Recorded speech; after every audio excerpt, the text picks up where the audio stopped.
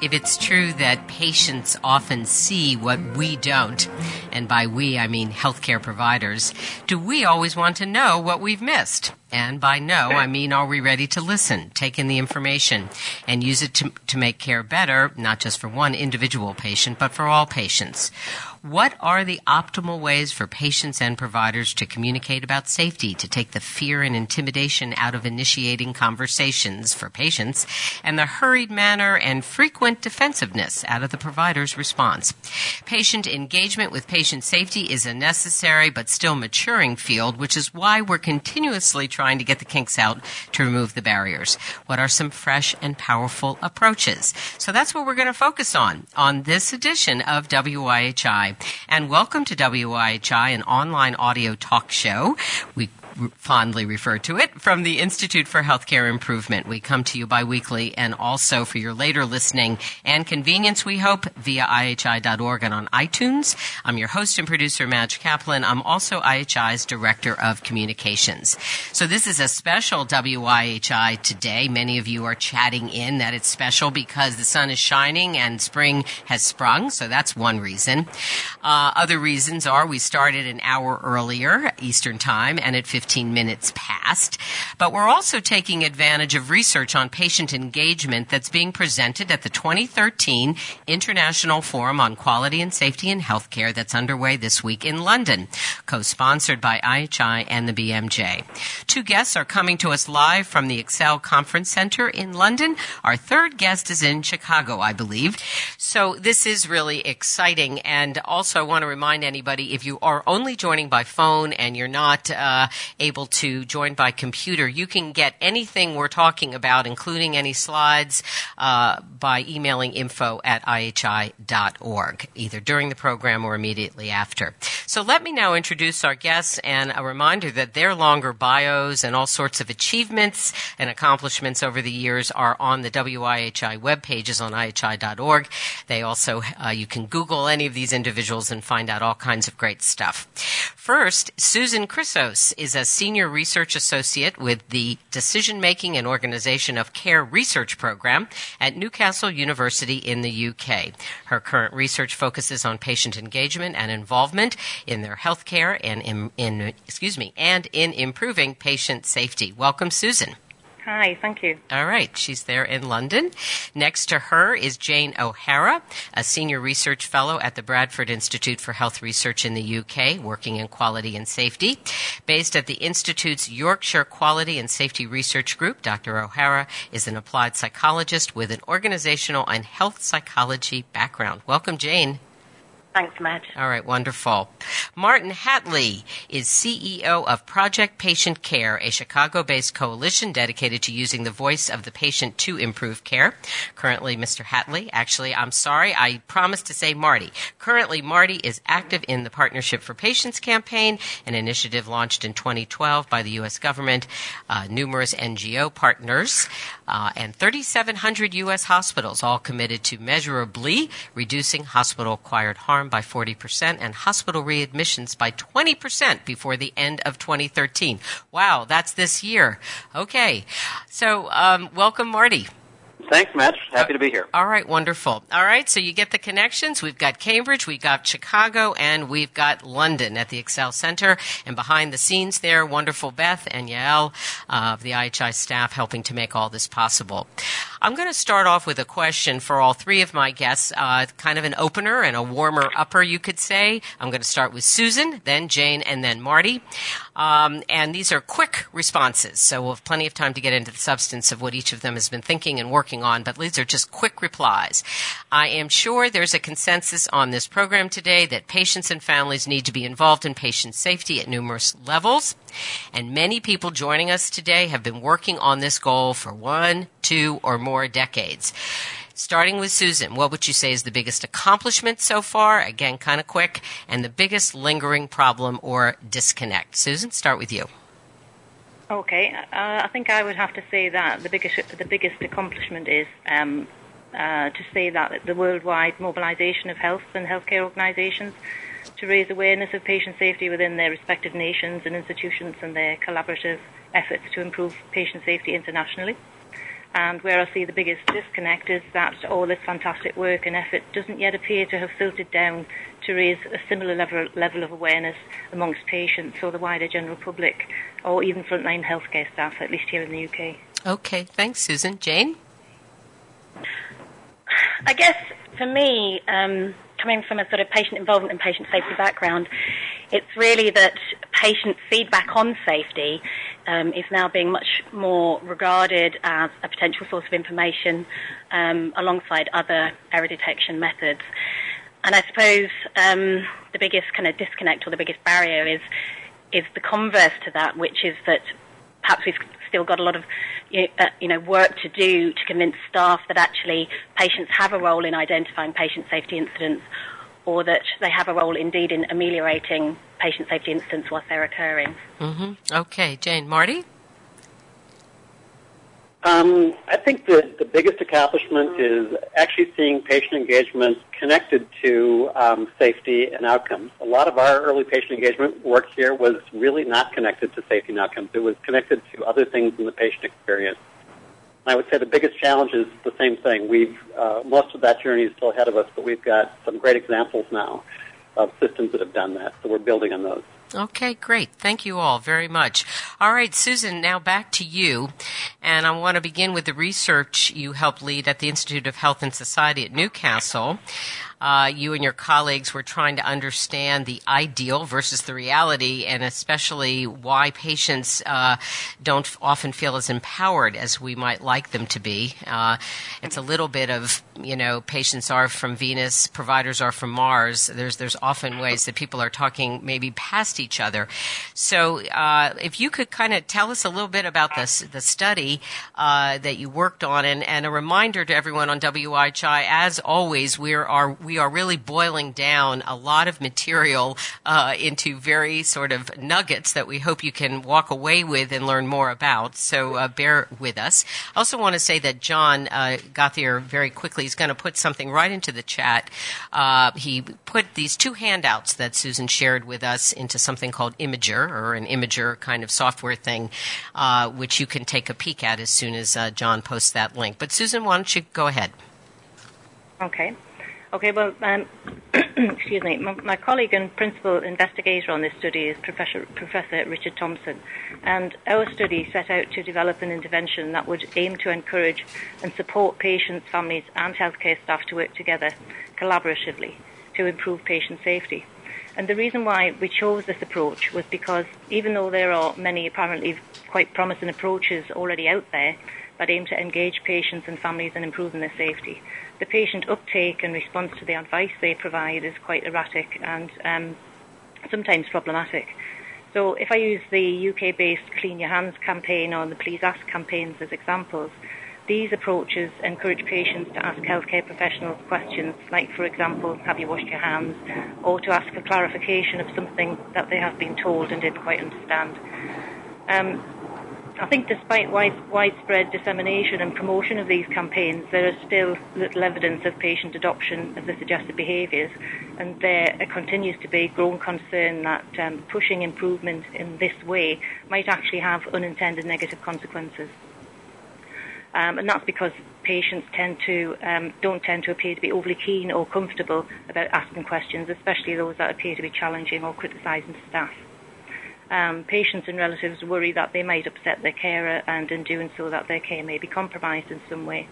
And on the other hand, staff appear to quite unprepared for these newly activated patients. And there's also been concerns raised about the potential damage to staff morale from feeling overly scrutinised. So that raises a number of concerns really here, and one of which is the potential for these types of approaches to cause damage to the patient-provider relationship. And it also begs the question about how acceptable this sort of one-sided approach to patients and healthcare staff. And it was suggested that this may well be because patients, families and frontline healthcare staff were rarely involved in the development of these initiatives. So our project based in Newcastle basically went back to basics, and our project, and in doing so, we aim to address that gap where patients and healthcare staff hadn't been involved in the development.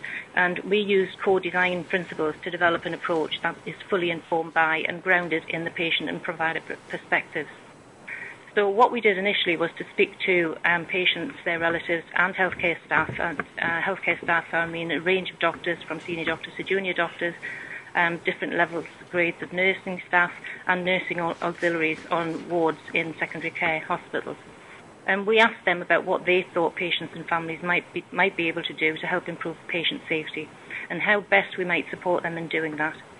And we did this via face-to-face interviews. What we also did was look at the current evidence for interventions to promote patient involvement and patient safety, and then we went on to identify relevant behaviour change theory, and we also did a very, very broad international scoping exercise of ongoing initiatives within key organisations with the aim of identifying current best practice. And though we were hoping to identify novel ideas in the responding groups that we were talking to, our overall aim wasn't necessarily to reinvent the wheel, but rather to address potential shortcomings in the design of current intervention approaches. And then from this very broad groundwork of establishing an evidence base, we again worked with patients, healthcare staff in this co-design process within a series of iterative interactive workshops to develop the first conceptual basis for our approach, and then the actual intervention materials, which I think you would like me to talk about a bit later on, Madge, rather than now. Sure. We were thinking that we might just kind of lay out some things, and then we'll get back to some of the tools. But yes, that sounds right. Yep. Okay.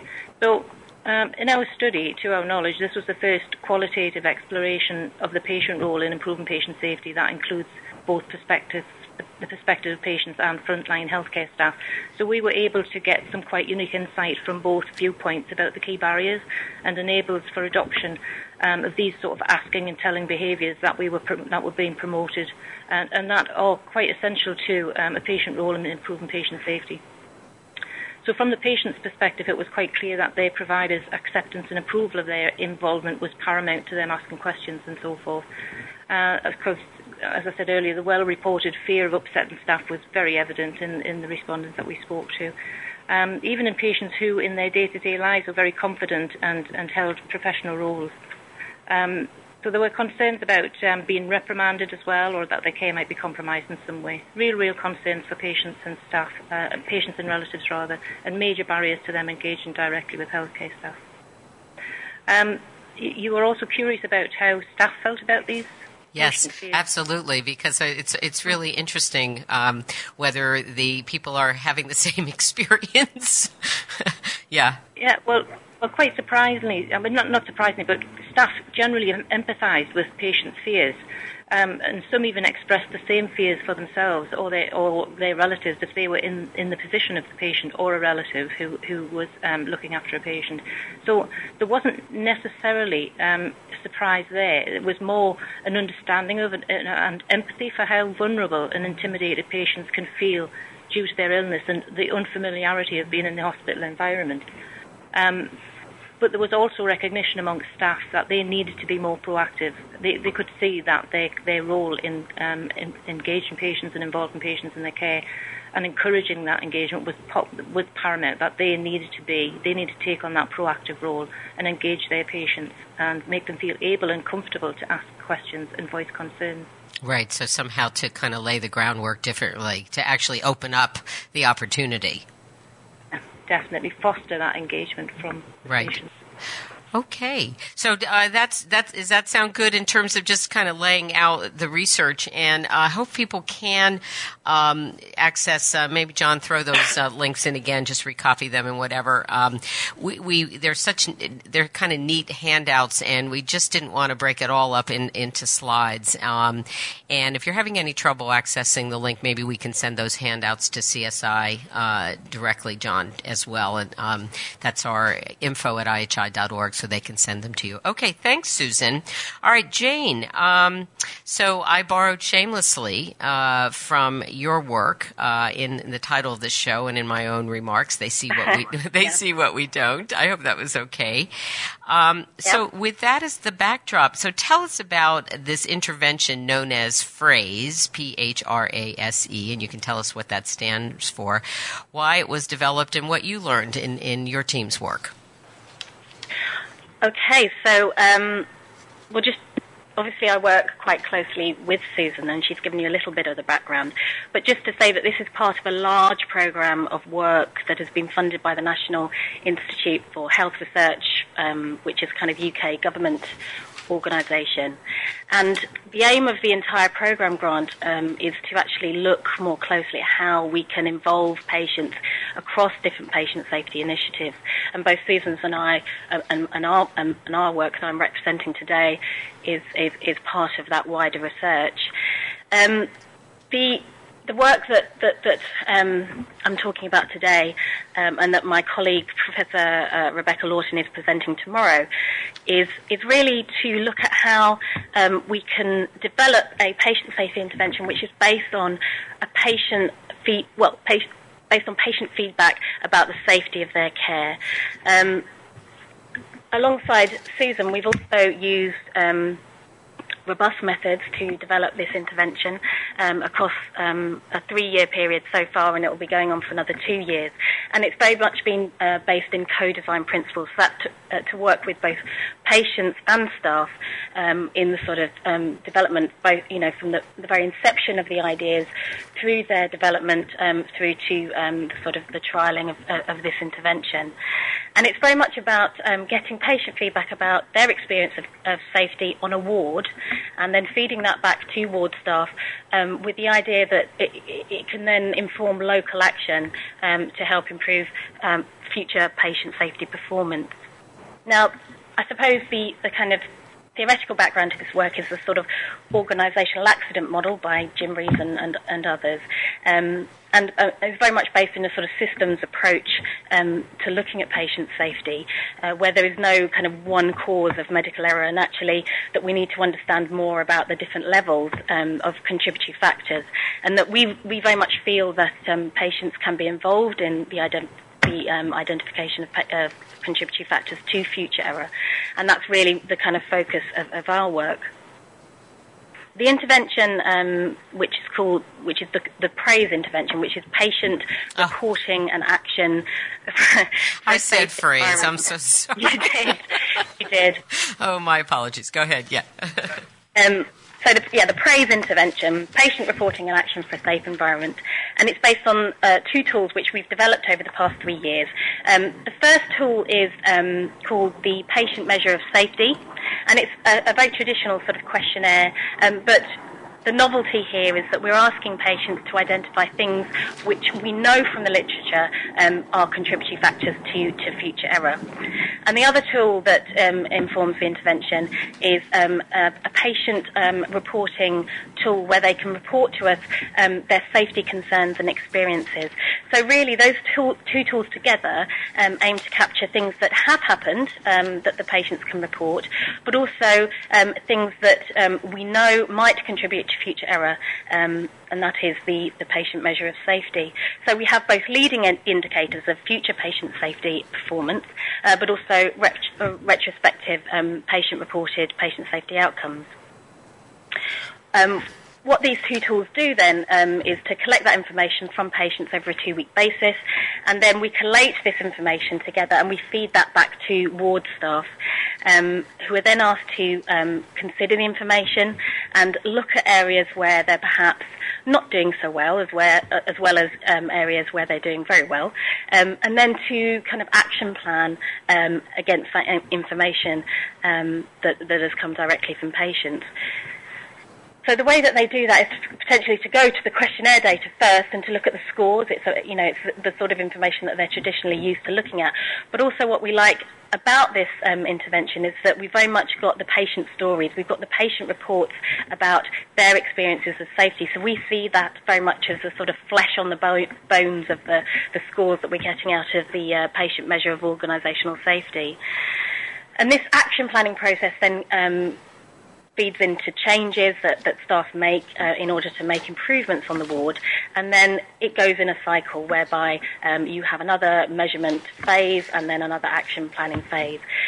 So this might seem like a very simple and kind of classic intervention cycle, but I guess the novelty here and the thing to stress is that we're asking patients using very structured and robustly developed tools about information in terms of how safety has been on the ward for them, and that includes, as I say, leading indicators to future error, but also things that have happened to them whilst they've been on the ward. And this is very different, obviously, to things that are currently being collected in the UK, we feel, and presents the opportunity for health service organisations to very much learn from this new angle in terms of the patient feedback.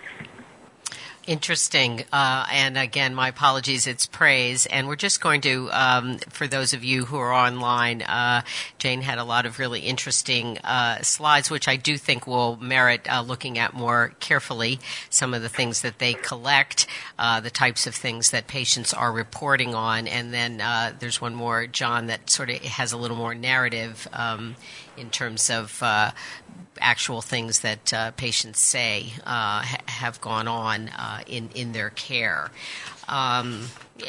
So that's. I think this is again. You can access these things online from IHI.org. We'll have it all up there by tomorrow morning, and right now from info@IHI.org. Thanks, Jane. We're going to sort of circle back. We hope you all are going to have a lot of questions about this. Somebody wondered if this is a little bit similar to something I think JCI referring to Joint Commission International. So we'll be happy to talk about that. So Susan, Jane, and now Marty, to you, as somebody who's been engaged with these issues globally, I guess my first question is, how does the work we're hearing about today inform or compare with what we've been doing with some of these issues, patient engagement with patient safety here in the States, and some of the ways that you find this work relevant and synergistic perhaps with what you're involved in? Welcome again.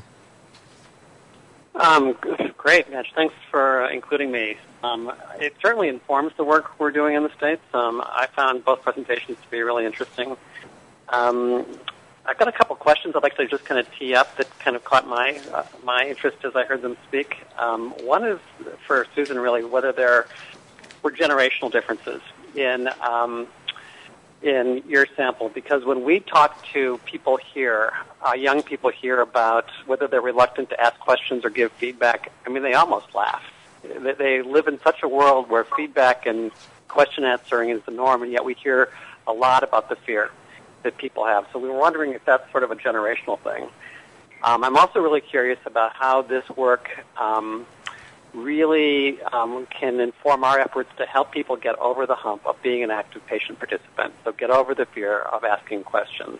I don't know if there's anything that comes out of the research that can inform that, because that seems to be a really big problem here. We hear it all the time from the hospitals that we work with, is that they just can't get patients engaged. The reporting stuff that Jane talked about is, I think, terrifically interesting. We've been talking about reporting. There have been some design projects here in the U.S., but we really don't have reporting off the ground. There have been a couple of interesting private studies done, neither of them published, where healthcare systems dug deep into the narrative reports that they get from patient satisfaction surveys, and they've found things reported there, critical events, sentinel events that weren't reported by providers or through other kind of incident reporting mechanisms. So we're really intrigued by, what we can learn from, this extra set of eyes and ears and participants in healthcare that, we don't really design our reporting systems for them. So I thought that was really exciting and informative to hear about. Thanks, Marty. So I think what we'll maybe do is hold that thought. I know Marty teed up a question for Jane, probably, and Susan both. So hold that thought. I'm going to circle back to it. Why don't you just explain, though, before we do, some of the ways that you would see the Partnership for Patients initiative, and particularly the patient engagement part of the Partnership for Patients in the U.S., how that might be a parallel endeavor, and one in which we can all learn from as well. Okay, great. So the Partnership for Patients, which you introduced when you introduced me, Madge, great. Here's the slides. Is frankly a thrilling initiative that we've got going here, supported by government. A very, very. Whoops, back to the first slide, please. Yeah. Those are the important goals. But it's a 40% reduction in hospital-acquired conditions, a 20% reduction in readmissions. We think there'll be a lot of dollars saved. There have been projections there, and it's been a very high-profile campaign launched in October of 2012, and it'll be over in 2013. I'm sorry, it was launched in April of 2011, and it will be over at the end of this year. Huh. So we're in the final stretch of really meeting these very thrilling goals. Could I have the next slide? Okay. These are the 10 things that we're actually measuring to see if hospitals are making progress in these things. But the key concept here is in the heading. It's preventing harm across the board. So we really want to see the hospitals engaged in this campaign, going after these 10 things which we'll measure. But the overall concept is these are just the things that we can measure in assessing whether hospitals are preventing harm systemically in a high reliability way, in a consistent way that really keeps our patients safe. Next slide. Okay. When we think about patient engagement, we position patient engagement as a change engine in this work. So what we're saying to the hospitals that are involved is that if you engage patients and families, you are going to be more likely to achieve these goals.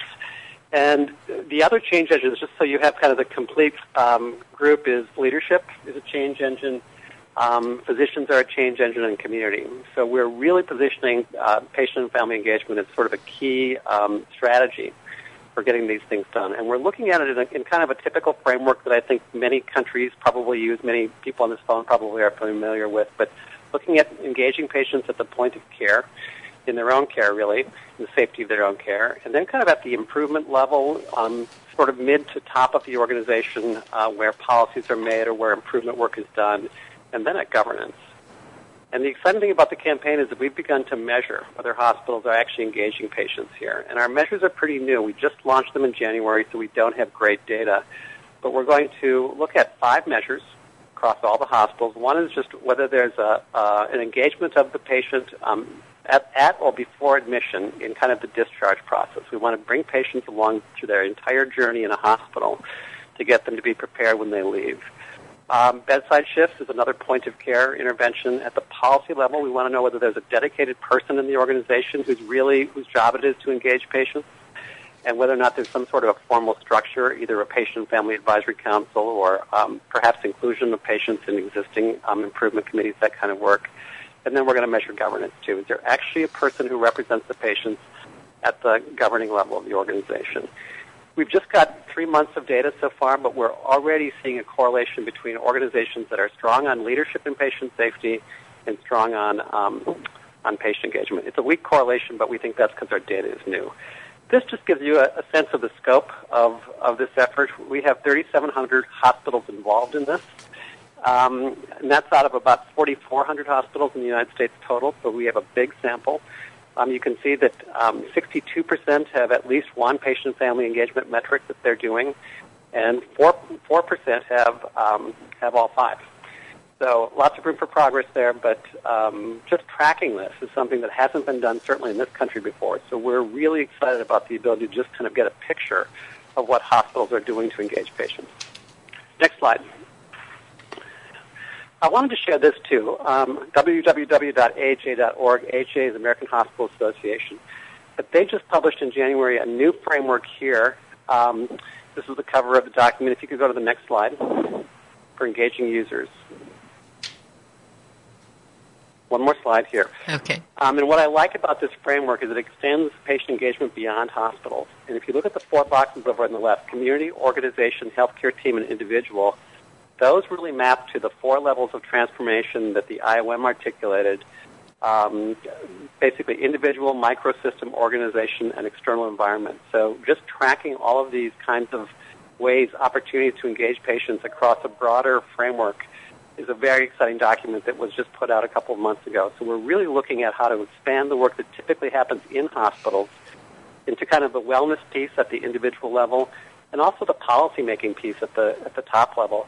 We have stories in our country of patients that have been actively engaged in actually getting standards of care changed because of important stories that they've brought to the attention of lawmakers or regulators or policymakers. So it's a sort of a bigger picture of the things that are going on in this country that we're really excited about. And then the last slide, Madge, this is basically an institute comprised of a few people who've just put our tools together. They're all public domain tools. H2PI.org is the organization. If you want to go there, everything that we use is sort of up there for free. And I just like to offer something whenever I present. The tools really are the ones that I use frequently, that some patient advocates by the name of Victoria and Armando Nahum use. They've got a very, very deep concern for infection control. And then a physician by the name of Tim McDonald, who's done a lot of work on disclosure and working with patients, families, and frankly, frontline healthcare workers after an event occurs to learn from it and turn it into safety. So that's my giveaway for today, my offer, and thanks for the space here to kind of give you this framework. Oh, wonderful! Now don't go anywhere. Thank you so much, Marty. And we shoot through some things kind of quickly, but you're free to download all of this and follow up on it more. It's neat to see this website. All right, your mention of tools, great segue. I want to go back to Susan. We're going to take just a few more minutes, everyone, before we open things up for your questions and comments. Every now and then we try a different thing with our chat screen here. In this show, we've kept it open. That enables some of you to start talking with one another. Soon we'll be asking you to we'll queue up some questions from everyone. In the survey, if in any way you find the chat distracting, let us know. We're just always trying to find out what's the magic here of trying to enable a lot of things to go on in this environment. There's a great networking opportunity, I know, that happens in the chat as well. So, Susan, let me go back to you and talk a little bit. Marty mentioned tools. What are some of the tools that you've been working on as well? Okay.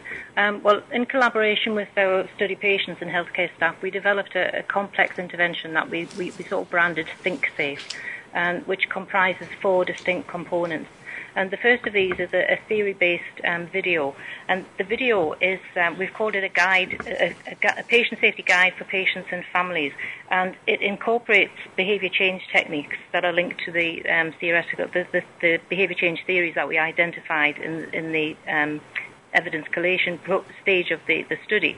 The video demonstrates a series of suggested patient safety behaviors, basically. So it's a series of very, very brief clips of healthcare professionals and patients interacting, and patients asking the questions and asking for clarification, etc., the types of things that we're suggesting that they do.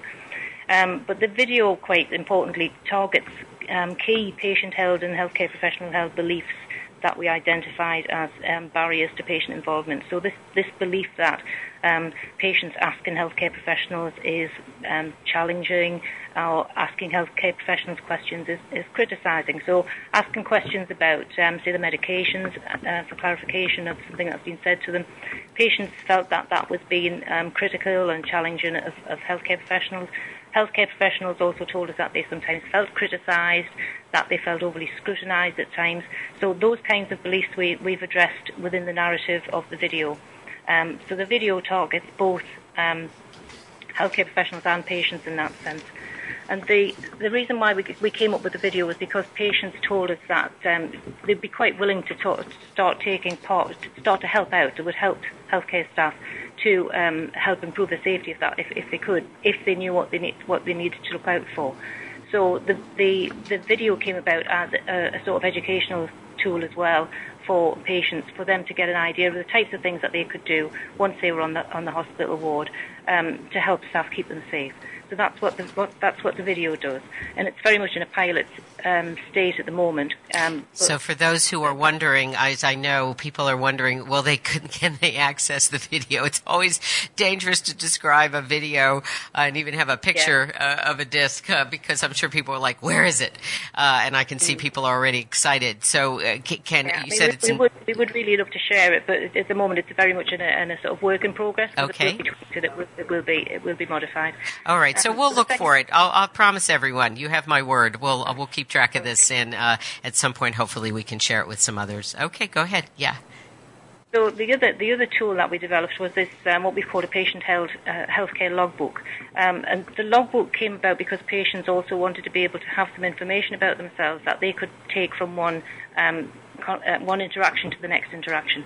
When patients were thinking about how we would develop this intervention, they were thinking right across the whole inpatient journey, rather than just once I arrive on the ward, I could do this then, or perhaps when I'm just not sort of pockets of interaction. They were looking at the whole journey from pre-admission right through to discharge.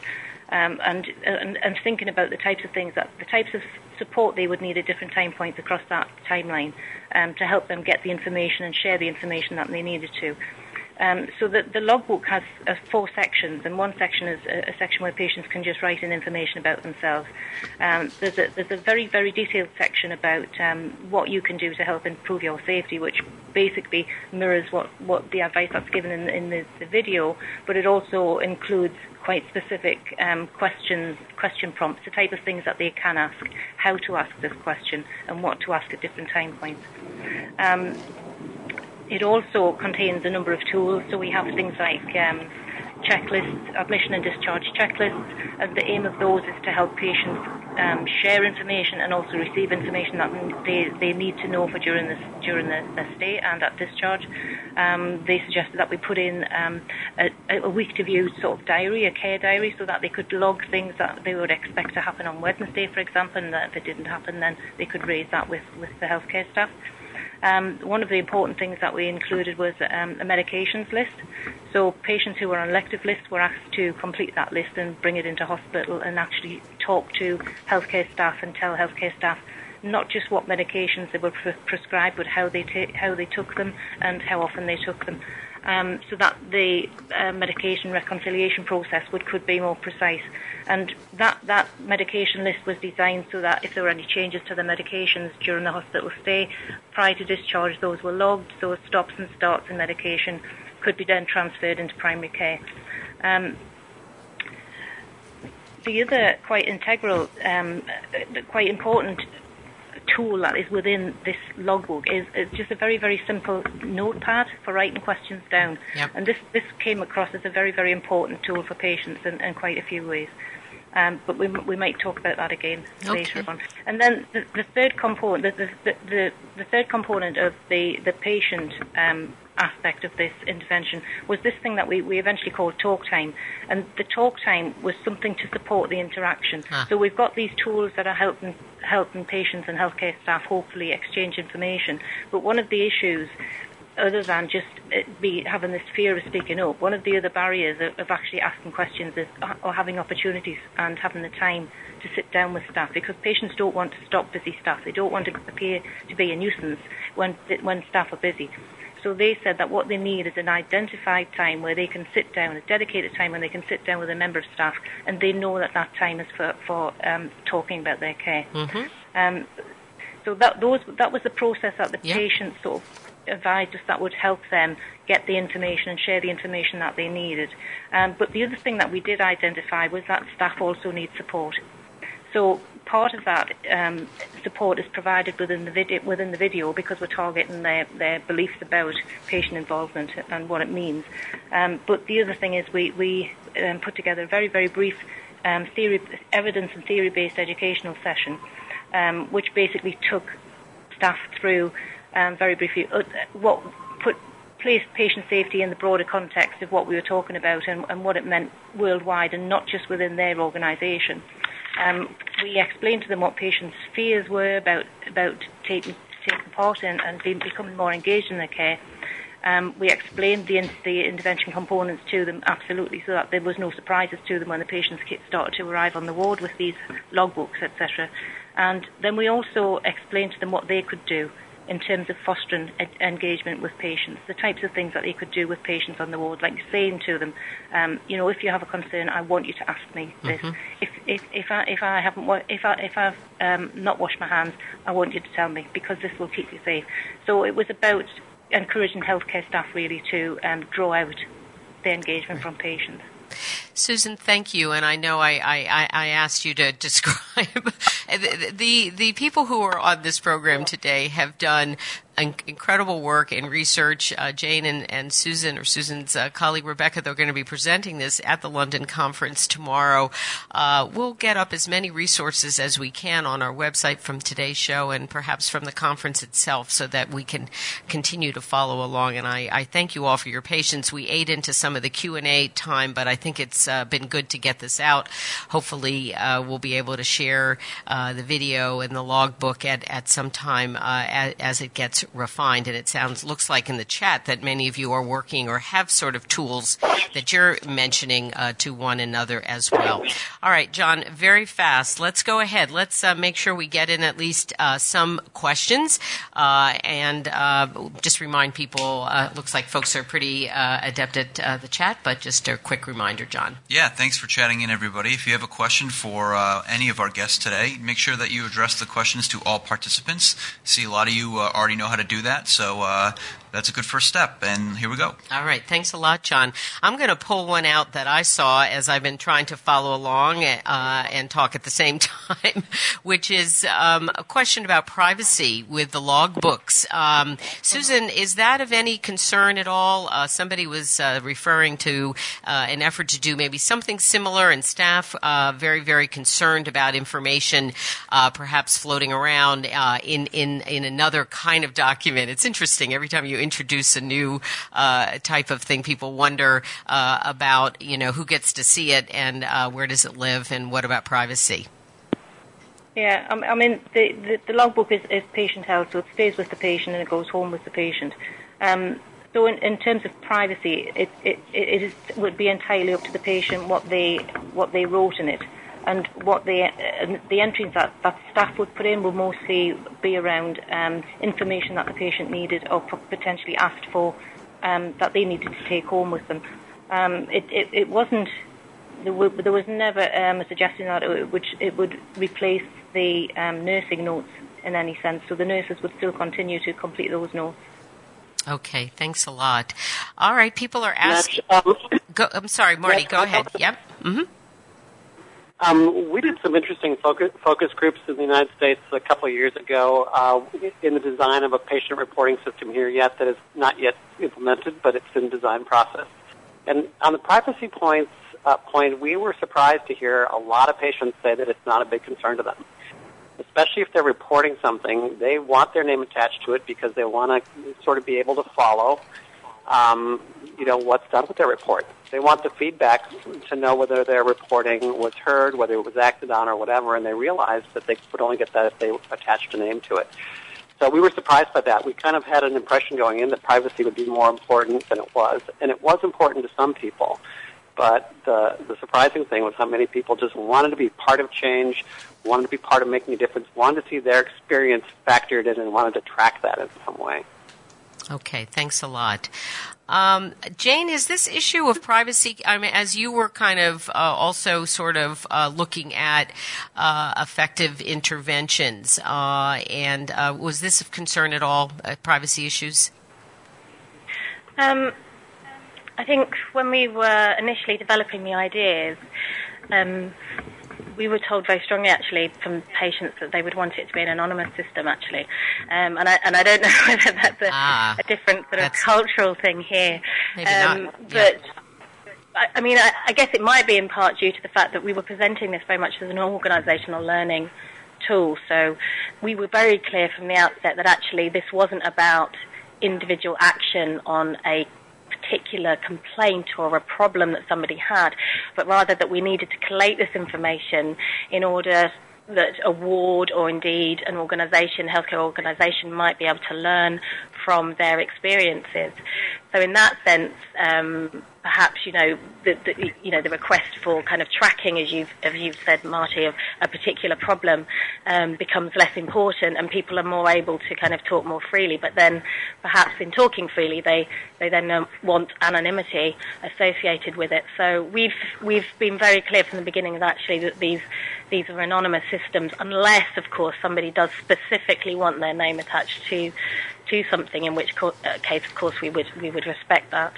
Jane, in your research, to what extent are you collecting any information from family members as part of the patient's system, advocates, as part of that whole team experience? So when we're looking at the praise feedback or anything else, is this only from the patients themselves, or is this some of this provided by family members or friends?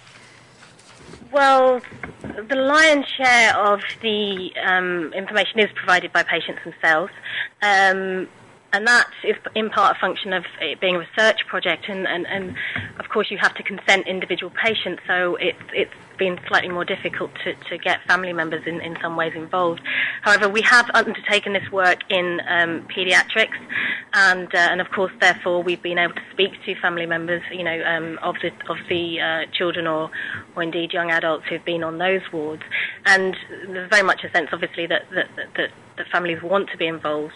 I think that part of the issue with getting families involved, of course, is for those patients who don't have family members who are visiting them, or they don't visit them very often, and we've been very clear that actually we want, perhaps in those circumstances, other patients also to act as the eyes and ears for patients on the ward. So whilst we ask patients to reflect on their own experiences, we're also very much saying, or the experiences of others that you have witnessed on the ward. So we're trying to engage patients not just, to act as a sort of, to reflect on their own experiences, but also to consider actually how the, other patients might be affected, or the safety concerns they have for other patients on the ward. So we're trying to be as inclusive as possible, and it's certainly something that we'd like to take further in future research, is perhaps a more inclusive family approach. Okay, thank you. There is a question somebody has asked whether slippery floors or lack of hand sanitizers might be something that people could comment on. And Jane, I hope I'm not going out on a limb here in answering. It seems yes. And one of the things, just a little description fell off one of Jane's slides, where somebody did report that a patient was in a day room, went to the bathroom, and then tripped over a wheelchair, for example. So something that might have been in the way. So I would imagine that the environment, and whether the environment is safe, no less hand hygiene, would be all parts of things that patients could report on. Is that true, Jane? It is true, and I think what I wasn't able to kind of get across in my whistle-stop tour of our research has been that actually at every point we've been going back to patients, and so particularly with all the questions that we were asking, the patient measure of safety, yes, we went to the literature and identified what the kind of main contributory, or indeed what the contributory factors were that had been identified in the literature to medical error, if you like. But at all points we were then going back to patient representatives and saying, and which of these do you feel able to actually comment on? So the patient measure of organisational safety is very much based on not what we as researchers, or indeed what clinicians think the patients can report on, but actually what patients themselves have said that they can report on.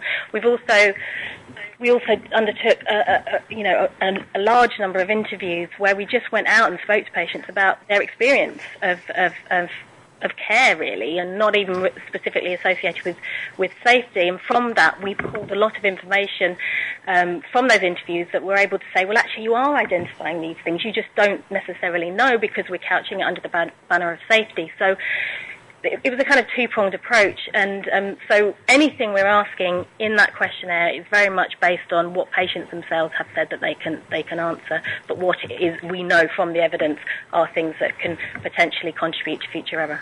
Okay, thanks a lot, Jane. Marty, I have a question for you, and what evidence do we have that all the work, that's going on in the UK, other countries, here in the US, the things that you've laid out, is the research evolving that can begin to show to what degree patient engagement accelerates improvement, reduces harm, reduces costs, etc.? Is that still a very nascent field? I know there's stuff out there, but how would you assess it so far?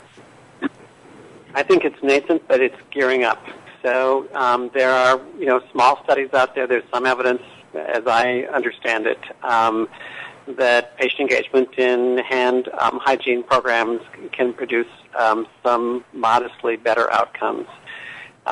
There's a project going on right now at the National Patient Safety Foundation to really survey all of the patient engagement strategies for which we have evidence.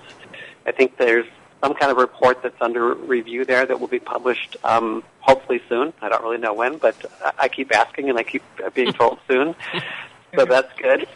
And then the other kind of thing that's happening in this country is we have a new research institute called the Patient-Centered Outcomes Research Institute that's very well funded.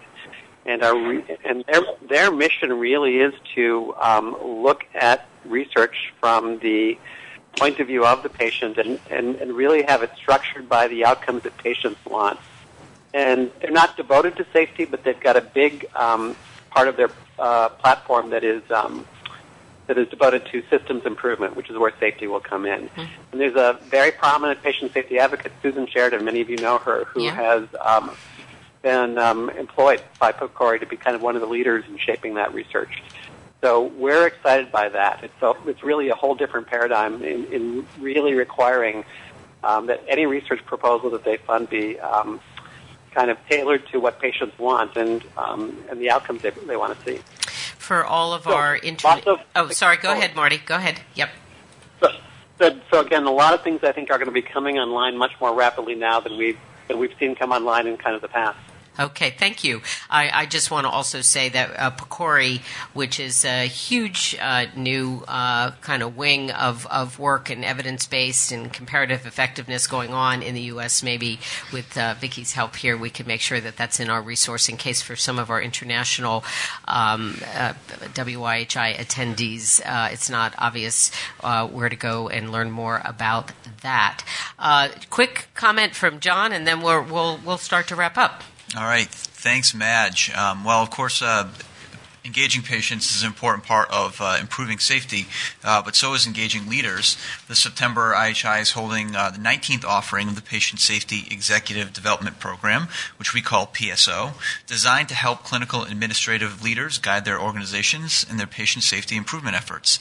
The PSO will be held September 5th through the 11th, right here at the IHI in Cambridge. For more information, visit ihi.org/patient safety.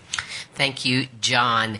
And I really appreciated Jane's reference to a whistle-stop tour of work. I guess that could be our tagline for WIHI. You're all really good sports, and you're making a great, I hope you're getting a real taste of some really, really interesting work going on here in the States, in the UK, and you're all referencing a number of things in the chat as well. All right, I want to go around the horn and just start to wrap up with sort of some final thoughts. I think, Jane and Susan, let me start with you. I know you had some take-away messages or take-home messages maybe you wanted to tell us about quickly. I want to just ask you one more question, each of you. You're going to be in a panel tomorrow, and I'm curious, what's the question you hope you get tomorrow, perhaps? What's the one thing or the one thing you hope people who are there at a conference, you're on the final day, I believe, so people have a lot in their heads already. What are you hoping people are going to walk out the door thinking about most? Susan? Well, I think for me that they can see the relevance of this approach to their practice, and they can start thinking about how they could possibly adapt it to the environment they work in. Okay. Jane, what do you hope? Well, I hope that we can get across that this isn't just another audit, or that this isn't just the same data dressed up as something else. I really hope that we can get across the novelty of this, and that it's focused, that it's based in a theory which should help us identify, problems within the system, and therefore help not only understand about things that have happened, but actually help us prevent patient safety problems in the future. Okay, very good. And you did have some take-home messages. Maybe just real quickly, Jane or Susan, maybe just sort of short versions of this. Well, the first thing is very much I hope that Susan and I have been able to convince people that actually patients are in a position to be involved in their treatment, the quality and safety of their care, and that patients do actually want to ask questions about their care, or indeed report on the quality or the safety of their care. but very much that there needs to be when you're developing an intervention or initiative that is around quality and safety and patient involvement specifically, that you do need to acknowledge and try to address the needs of both patients and staff in that implementation. Because if you're not doing both, it will stand not a great chance of being taken up in the long term. Okay, very good. Well, I think these are, Marty, there's so much we could all talk about. Thank you, Jane and Susan, both. Marty, I know kind of what are your sort of takeaway? We have a lot of stuff that you laid out here that we can all watch. One of the things Marty and I talked about when we were prepping, as we were even thinking about the hand hygiene issue, and I asked him whether he felt that in a way the pendulum had sort of shifted back and people were saying, stop putting so much burden on patients, providers out there. It's time that we get this right. And maybe as that is just fodder, Marty, what are some of your parting thoughts? Well, that is a concern. I mean, we do hear from patients that they've got a lot in their hands and just managing their care or the care of the people they love. But at the other hand, we see a terrific amount of enthusiasm for people who want to be involved. And I think the exciting thing here is just to see if that involvement leads to better outcomes. So the metrics that we're going to be tracking, it's just a first time out tracking it with through the Partnership for Patients, but it should produce some pretty exciting metrics by the end of the year. All right, wonderful. Well, thank you, Marty Hatley, Jane O'Hara, Susan Chrysos. This has just been terrific. I wish Susan and Jane and team good luck with the rest of the conference and your presentation tomorrow. I really so thankful for your time at the end of your day, Marty Hatley, bringing some of your expertise into our discussion. We try and sort of migrate out from our audio today onto Facebook with some comments. Feel free to put some up there as well. Don't forget about all the tweeting. Next up on WIHI on May 2nd, we're going to be looking at some interesting new resourcing and ways to kind of help people who are aging remain in the communities. We're going all the way up to South Georgian Bay, Canada, at least virtually speaking, to learn about a really interesting program, Home for Life, and that info is now up on the website. Just as a reminder, we can't seem to say it enough because we know how eager and how appreciative you are of the resources. You can get the chat, the slides we used, all the some additional references that we'll put up there by tomorrow morning on IHI.org. If you're in a hurry right now, you can ask for some of this from info@IHI.org. And again, look for the audio of the program and share it with folks you know. The people who help make WIHI possible, it does seem to be growing. Mike Sweeney, Jameson Case, Jesse McCall, Alan Olison, Vicki Minden, John Gothier, Jane Rossner, Val Weber, and Matt Morse, and our Northeastern Co-op, Nicole Wells. Big special thank you today to Yael Gill and Beth Solomon over there in London. Thank you both. We have some fun original music that opens and closes the show. It's my privilege to host a program that's about spirited learning and improving patient care, most of all, for the Institute for Healthcare Improvement. I'm Madge Kaplan. Good day, everyone.